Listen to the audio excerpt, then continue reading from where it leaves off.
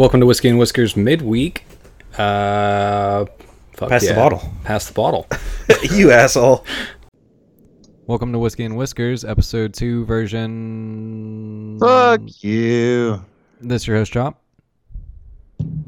Gator. Chris. Blake. Whatever. All right, so yeah, for those of you that don't know, Pass the Bottle is kind of a chance for us to talk about something that we're, passionate about or care about or want to nerd out on, whatever. It's just more like things that wouldn't come up in the main show, but we want to talk about, and so we're going to put it on the other people to listen to us while we talk about our topics. Yeah. So, we're your host, Chop. Gator. Blake. I didn't, this isn't something that I'm, super passionate about, but it's something that I'm actually, doing or into right now. So, I've been listening. That's the truth. I've been listening, because who fucking reads anymore, really? It's a waste of time, dude. And I don't know how to read, so. Bad for your eyes. There's that. It's bad for your eyes. No, I've been listening to, the book Dune. Yeah. So, audibletrial.com/whiskey and whiskers. This isn't just a pitch, but I might as well throw that in there. But I've actually been listening to Dune on Audible, and the reason I guess it's kind of current and what kind of provoked me to listen to it is I've tried several times to listen to Dune. It's like an iconic sci-fi story, and I've never been able to get into it. And then but I know that there's some value there. And then I watched the movie. It's David Lynch. David Lynch made the movie in the 80s with it's got Sting in it and shit. Hell yeah, dude. It's awesome. Dude, it's so weird, and I've even forced myself to sit through the whole movie, and I still I'm just I don't get it. You know what I mean? And I guess so. And I love sci-fi. I love sci-fi, but I kind of felt the same way Blade Runner did for me. I knew Blade Runner was a badass like subject or whatever. I knew that there was value there. I just couldn't wrap my head around it, I guess. And then eventually it clicked, and I went, "Oh yeah, this is badass. Now I get it." So anyway, I kind of had that same concept for Dune, and they're making a new movie. A lot of people are hyped about it, and actually the release date just got bumped, so that's kind of a bummer. But in knowing that, I was like, maybe if they remake it, it'll fucking hit like it's supposed to. I should listen to the book again. Wait, is Sting going to be in this one too? I don't know. I hope so. Me too, dude. That's made the movie, if you ask me. It wasn't worth watching unless... So, something interesting about the original movie, David Lynch hates it. The director, he hates it. It's a really weird movie. I think he filmed this 4-hour long epic sci-fi adventure, and they edit it down into a regular movie length, and they all the voiceover shit they put in there. I don't know if y'all have watched the movie, but there's a bunch of voiceover internal monologue, and it's real weird. It doesn't really hit like it's supposed to. And he hated that. So even the director hated this movie, but there's still such a huge cult following for it, both for the book and even the movie. And so, again, they're making this new movie. Everybody's excited about it. I'm like, let's try it. Dude, I'm probably, I don't know, 6 hours into it now. I'm a pretty good ways into it. And I'm just starting to get it. In two ways. One, I'm starting to understand why the editors use the internal monologue on the movie, the David Lynch movie. But two, I'm finding more value in the narrative because there's so much more going on in the book than happened in the movie. You nerd. That's the most basic bitch book person thing to say. Dude, no. I'm not. Okay. So there's a lot of intrigue. There's a lot of manipulation. There's a lot of, and you can, the internal monologue in the book doesn't sit as uncomfortably or awkwardly as the internal monologue in the movie. Yeah. And it's hard to articulate what people are thinking in a movie versus a book. But there's a lot of that. And the whole movie is based on espionage or taking what someone else says and, oh, he raised his eyebrow a little bit weird. There's there's these people that are real in tune, Mentats and Bene Gesserits, that are real in tune with how people talk and how people carry themselves and how they respond to questions. And they're trying to articulate that in a visual context, and it just doesn't work as well, right? So this is truly one of those situations where the book, it hits better, it sinks in better. And so it's making me interested to see, because they have a huge cast for this new movie. It's interesting. It's going to be interesting to see how they make it work in the new movie. Yeah, I can. So obviously, I was just bashing on you, but I can kind of relate that, I guess. So one of my favorite books of all time that I actually have read like a physical copy of on multiple occasions is Ender's Game. Yeah, and don't get me wrong, the movie was great. It's different than the book, like you were talking about. That's Stephen King, right? No. Hell yeah. So, Orson Scott Card, by the way. But anyway, the movie turned out great for Ender's Game, but Ender's Game is kind of there's a lot of action and a lot of drama in Ender's Game. And the book that follows Ender's Game is called Speaker for the Dead, and it's like politics. Like, it's completely fucking different. And so, like, it makes sense that they made a movie about Ender's Game, but I don't think there's ever a way that they could pull off a Speaker for the Dead movie, because it's all, like, this, like, things that you have to understand about the world and the politics and the mindset of the people in it. And that's what people love about Dune, is like there's these two families that have an entire like backstory behind them, you know, and they have a history of anger and aggression between the two, and they're both under the same king who has his own like agenda, and it's politics. There is some, you know, some like knife fights, and there's giant sandworms, and there's a lot of shit going on, but a lot of it is politics, like you're talking about. So that's kind of what I was saying. Like, I could see how that doesn't translate well, because I can't envision a world that, unless it's like a small indie film or something like that, where like Speaker for the Dead would make a movie versus Ender's Game. And I could kind of see what you're talking about with Dune, how it's hard to kind of grasp that, but at the same time, Dune is such like an iconic and big sci-fi series that they want to. Yeah, I think Dune has the potential to be a Star Wars, Star Trek, Battlestar Galactica Dune. But it's gotta come across right. And the book is not going to hit the masses. The book is going to hit book readers. Right. If they can make this movie, then, you know, and they can get people interested in it enough, then once they're invested in the world, I feel like they can go on and do the other books. But just like me, I wasn't able. I'm like, what the fuck are the Bene Gesserits? Who are Mentats? How does this person? So the Mentats are not cool with each other? No, they just, you know, this one works for this family and this one works. You have to figure all that shit out first. Just like you have to figure out like the Force, right? Yeah. Wait, what the fuck is the Force? You have to figure out this world before you can just chill and listen to the story. There's so much more, and that's why I say it may be a little bit more of an investment, but I think it's going to end up being really good if they nail it. That makes sense to me. And I mean, kind of like you said, there is a learning curve to a new. That's a good way to put it. Learning curve. Yeah. There's, when you introduce a new world like that, there is a learning curve. Like with, I think that's part of the reason like the Warcraft movie didn't hit super hard. It was because the people who knew about Warcraft were like, "Fuck yeah, this is awesome," and the people who don't know about Warcraft were like, "What in the fuck is going on right now?" And it's kind of that what you're talking about. You have to set up that world for people to want to know more about it and to get the story out. They have to have that world. And so I think in the David Lynch movie, he made a movie for the book readers, and they edited it down into a movie for American like fat people, right? And so he hates it.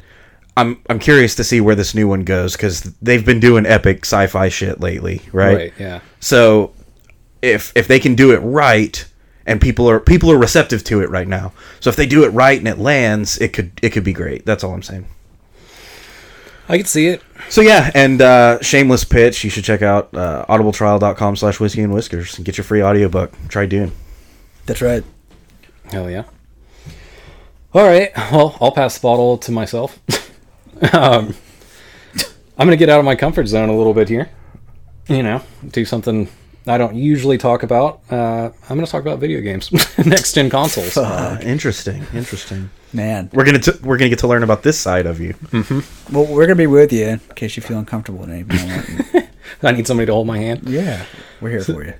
So, all right, I'm going to deep dive right off, and off the diving board. We're doing it. Deep throat it. Go. Next gen consoles. We got the Xbox Series X and PlayStation 5. And Oh, man. My eyes are watering already. I don't get it. So before we had talked a little bit about this on the show before, and I was like, the specs are the same. I'm like PS5 for the exclusives that they have, and I meant it. But after doing a little bit more digging, so it turns out the Xbox Series X has slightly better specs across the board, with the exception of PlayStation's like unique hard drive that they have, and it's like double this read and write speed of the Xbox. So ideally, they're getting like a lot faster load times, and there are some ideas behind that. But as far as just like raw processing power, the Xbox does actually outclass it. So I can't remember if this had happened by the time we talked about it on the show or not, but another big thing is that Microsoft bought out ZeniMax Studios, and so they own Bethesda is the big one, right? So they have Fallout, Elder Scrolls, Doom, and then as an umbrella company, ZeniMax, they have Wolfenstein and like these other like really big gaming franchises that are now owned by Microsoft, right? So now the exclusive rights or not exclusive rights, but the exclusive games for Sony have a competitor in exclusive games for Microsoft.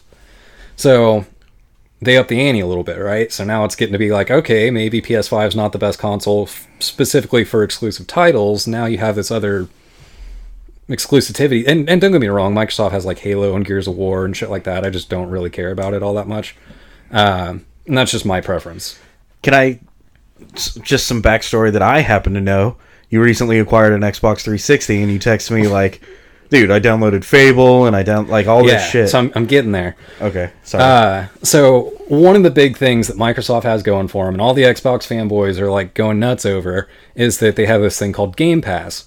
And so any Microsoft-owned studio, when they release a new game, it hits Game Pass that day, and it's a subscription service. So if I'm so both services have pay to play at this point, right? Like online, you got to pay for either PlayStation Plus or Xbox Gold to be able to play online with different people, right?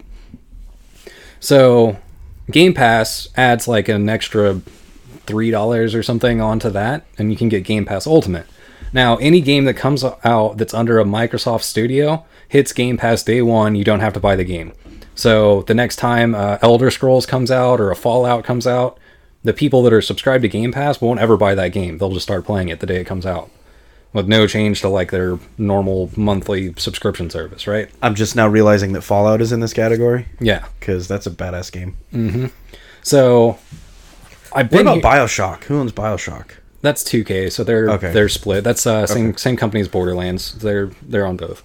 But anyway, I finally got a chance to check out Game Pass after hearing about it forever and hearing Xbox fanboys being like, it's the best thing for gaming ever.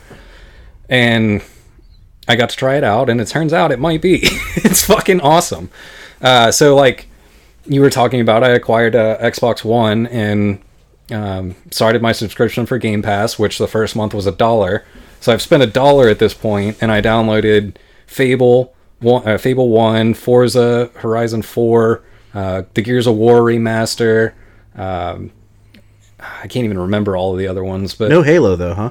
No, I've never been a big fan of Halo. That's one that I've never played and I've always thought about.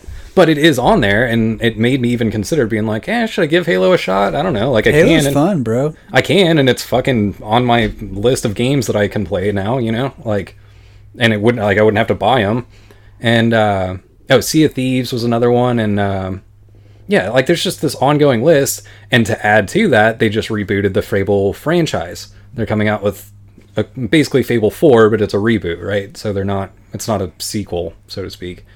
So all of that stuff is coming to Game Pass. Well, then they upped it up another notch because EA Play is EA's subscription service, and a lot of their, like all the sports games, you know, UFC or NBA or NHL, which I don't really give a shit about all that mostly, but all that's coming to Game Pass next month.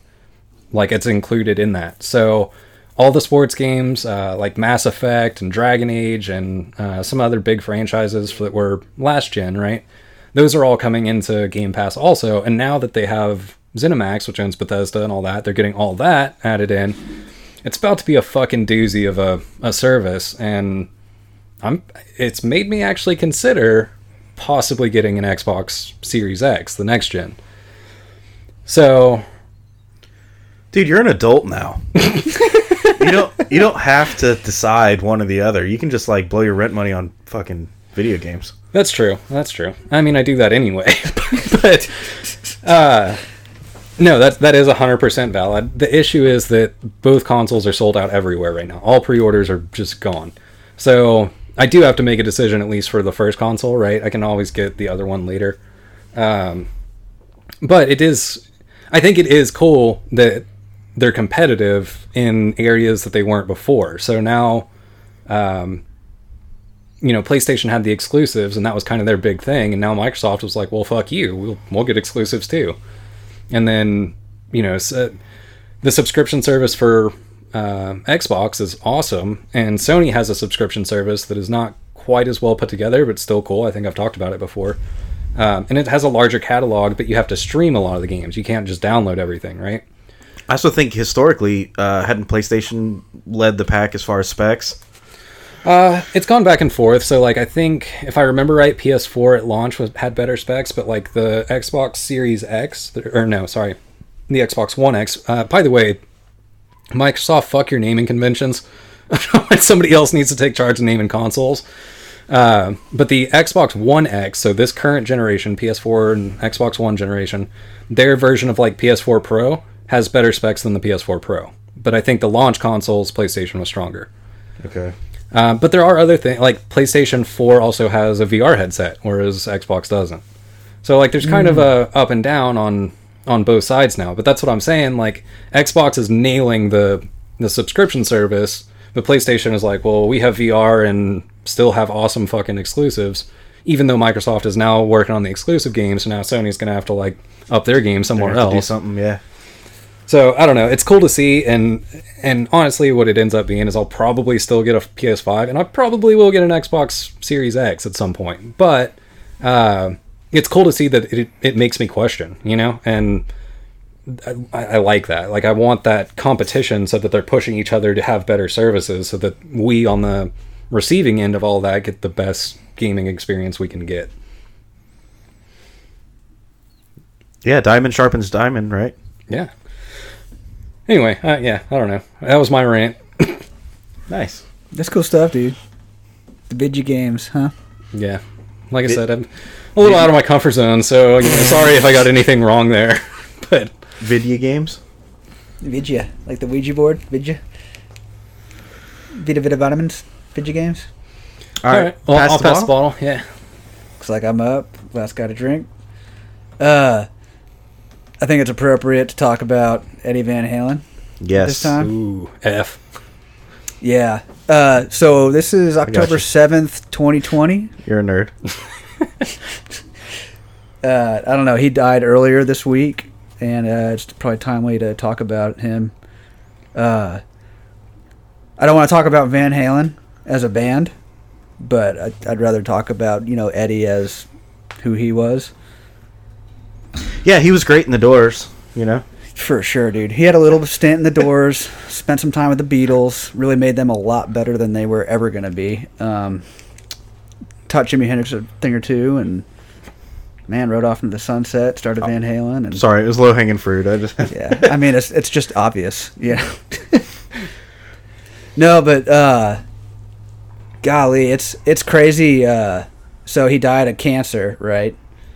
And, to me, he's always kind of, I don't know. It doesn't matter how he died to me, but it matters what he encompassed when he was alive.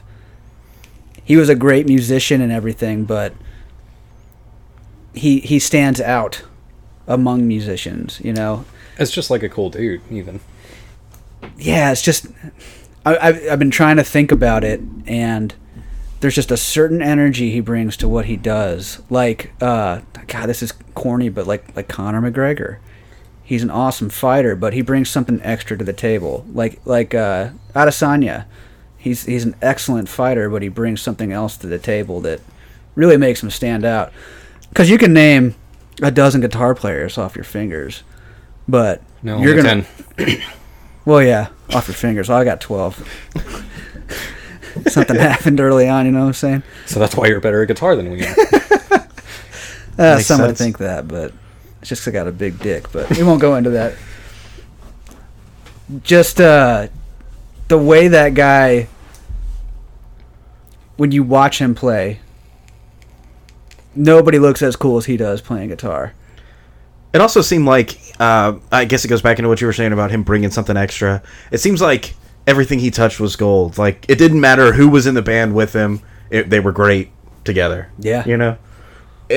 Everybody else became an iconic figure in music because he was there. He was so super serious about everything he did. He treated the band like a business and ran it like a business. And this is what he says. Van Halen didn't just happen in an instant. It wasn't they were just kind of good at guitar and got famous all of a sudden. No, they worked at what they did. They put hard work into it. It was their dream, and it became phenomenal because they worked it so hard and made it what it was. They weren't just a flash in the pan or just a lucky happening. They worked at what they put out, and it shows.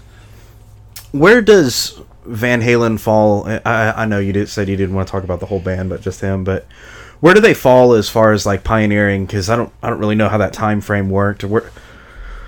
Obviously, there was the hair and the fucking scarves and like rocking out fucking that shit. But were they the first to do that, or were they just kind of in the mix? Were they just the best at it? What's going on? God, I never think of them The as entertainment value. Obviously, there's the musical value. But. Yeah. Oh my God. So yeah, I mean that's when you talk about like Van Halen, and really it was David Lee Roth who was the front man, like the entertainer front of the band. I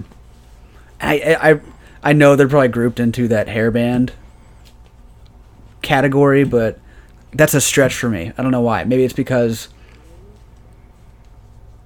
they didn't come through that vein. They kind of were in a similar vein, but they didn't run with that vein, I can't. Yeah, this isn't Whitesnake or Poison or something. This is... Yeah. I mean, the songs were similar, but it's almost like they were trying to imitate what Van Halen was doing.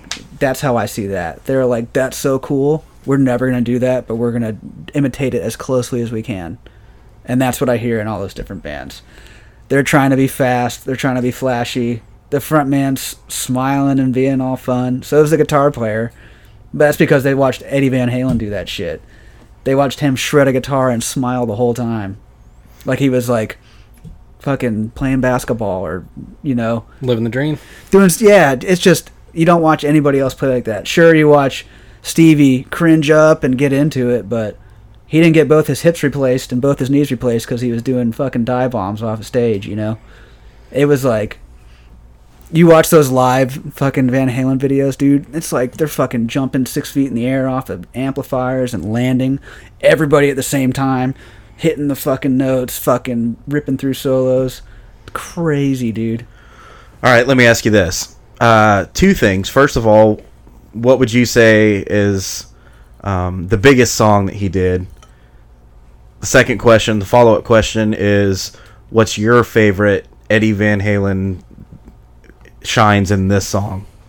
Oh, okay. I think Jump is probably their most iconic song and one that would hit around the world, and probably did, That whole 1984 album was like top 40, you know what I mean? It was very popular. Jump, yeah. It's just timeless pop. He played the keyboards in it, right? Because he was a pianist before he was a guitar player. I didn't know that. Yeah. So, that song Right Now with Sammy Hagar? He plays the piano in that song. He does all the keyboards and all the other Van Halen albums. So he's an accomplished pianist, and in addition to that, a guitar player who's phenomenal. So his best whatever best showcases him. I mean, you could go right for it with like Eruption, that whole solo thing. I really like Mean Streets, and you might not be able to recognize that song off the top of your head.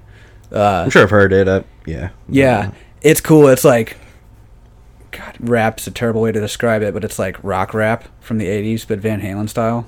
It's cool, dude. It's got like that street vibe, and he does a lot of cool stuff with the guitar that nobody else had done before in that song, and it just makes it sound very unique. So it's just, and watching him do that live, I'd never seen anybody like tap a guitar like that and get those sounds out of it. And that's what's also super cool about him is, like I was saying, he's so serious about being successful at being a band. He got his guitar out of a trash can, fucking like glued it together and fucking drilled holes in it with quarters to hold shit in place. That was his Frankenstein guitar. That's what he like learned and toured with. That was his baby. That's It's cool. crazy, dude. Is that guitar still alive? Is it around? That one, I believe, is the one that got buried with Dime. Oh, okay. That's cool. Yeah. So yeah, he like, it's the iconic Van Halen guitar that's got the red and white stripes all over it. He sprayed it with like bike paint and stuff, painted it himself. You know, it's all his own theme, his own style. The way I understood it was, so Alex was older than him by about 5 years, and when they were in high school, Alex was older, he'd go out and party, but he'd always get Eddie like a six-pack, and Eddie would just stay home while Alex would go out and party, and he'd listen to Eric Clapton records and just practice and practice and practice. And he said all his licks are just Eric Clapton licks he sped up and made his Eddie sound with, you know, which is cool. I think that's badass, because look where he got it from. That was like his inspiration. And Clapton, you know, that's phenomenal. But look what he took, you know. It's crazy, like Clapton took that traditional blues sound, you know, the black blues sound, and turned it into his thing. And then Eddie was like, that's cool, I'm going to make it into this thing, you know.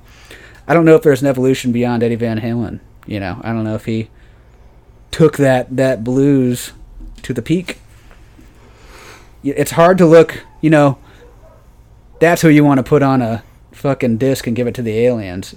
This is music from the world, motherfucker. Fucking Van Halen, bitch. You know what I mean?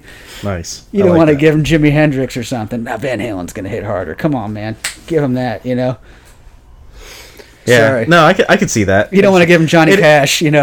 Like, I don't know. You guys sad or something? No, we're fucking go hard, dude. We listen to Van Halen, motherfucker.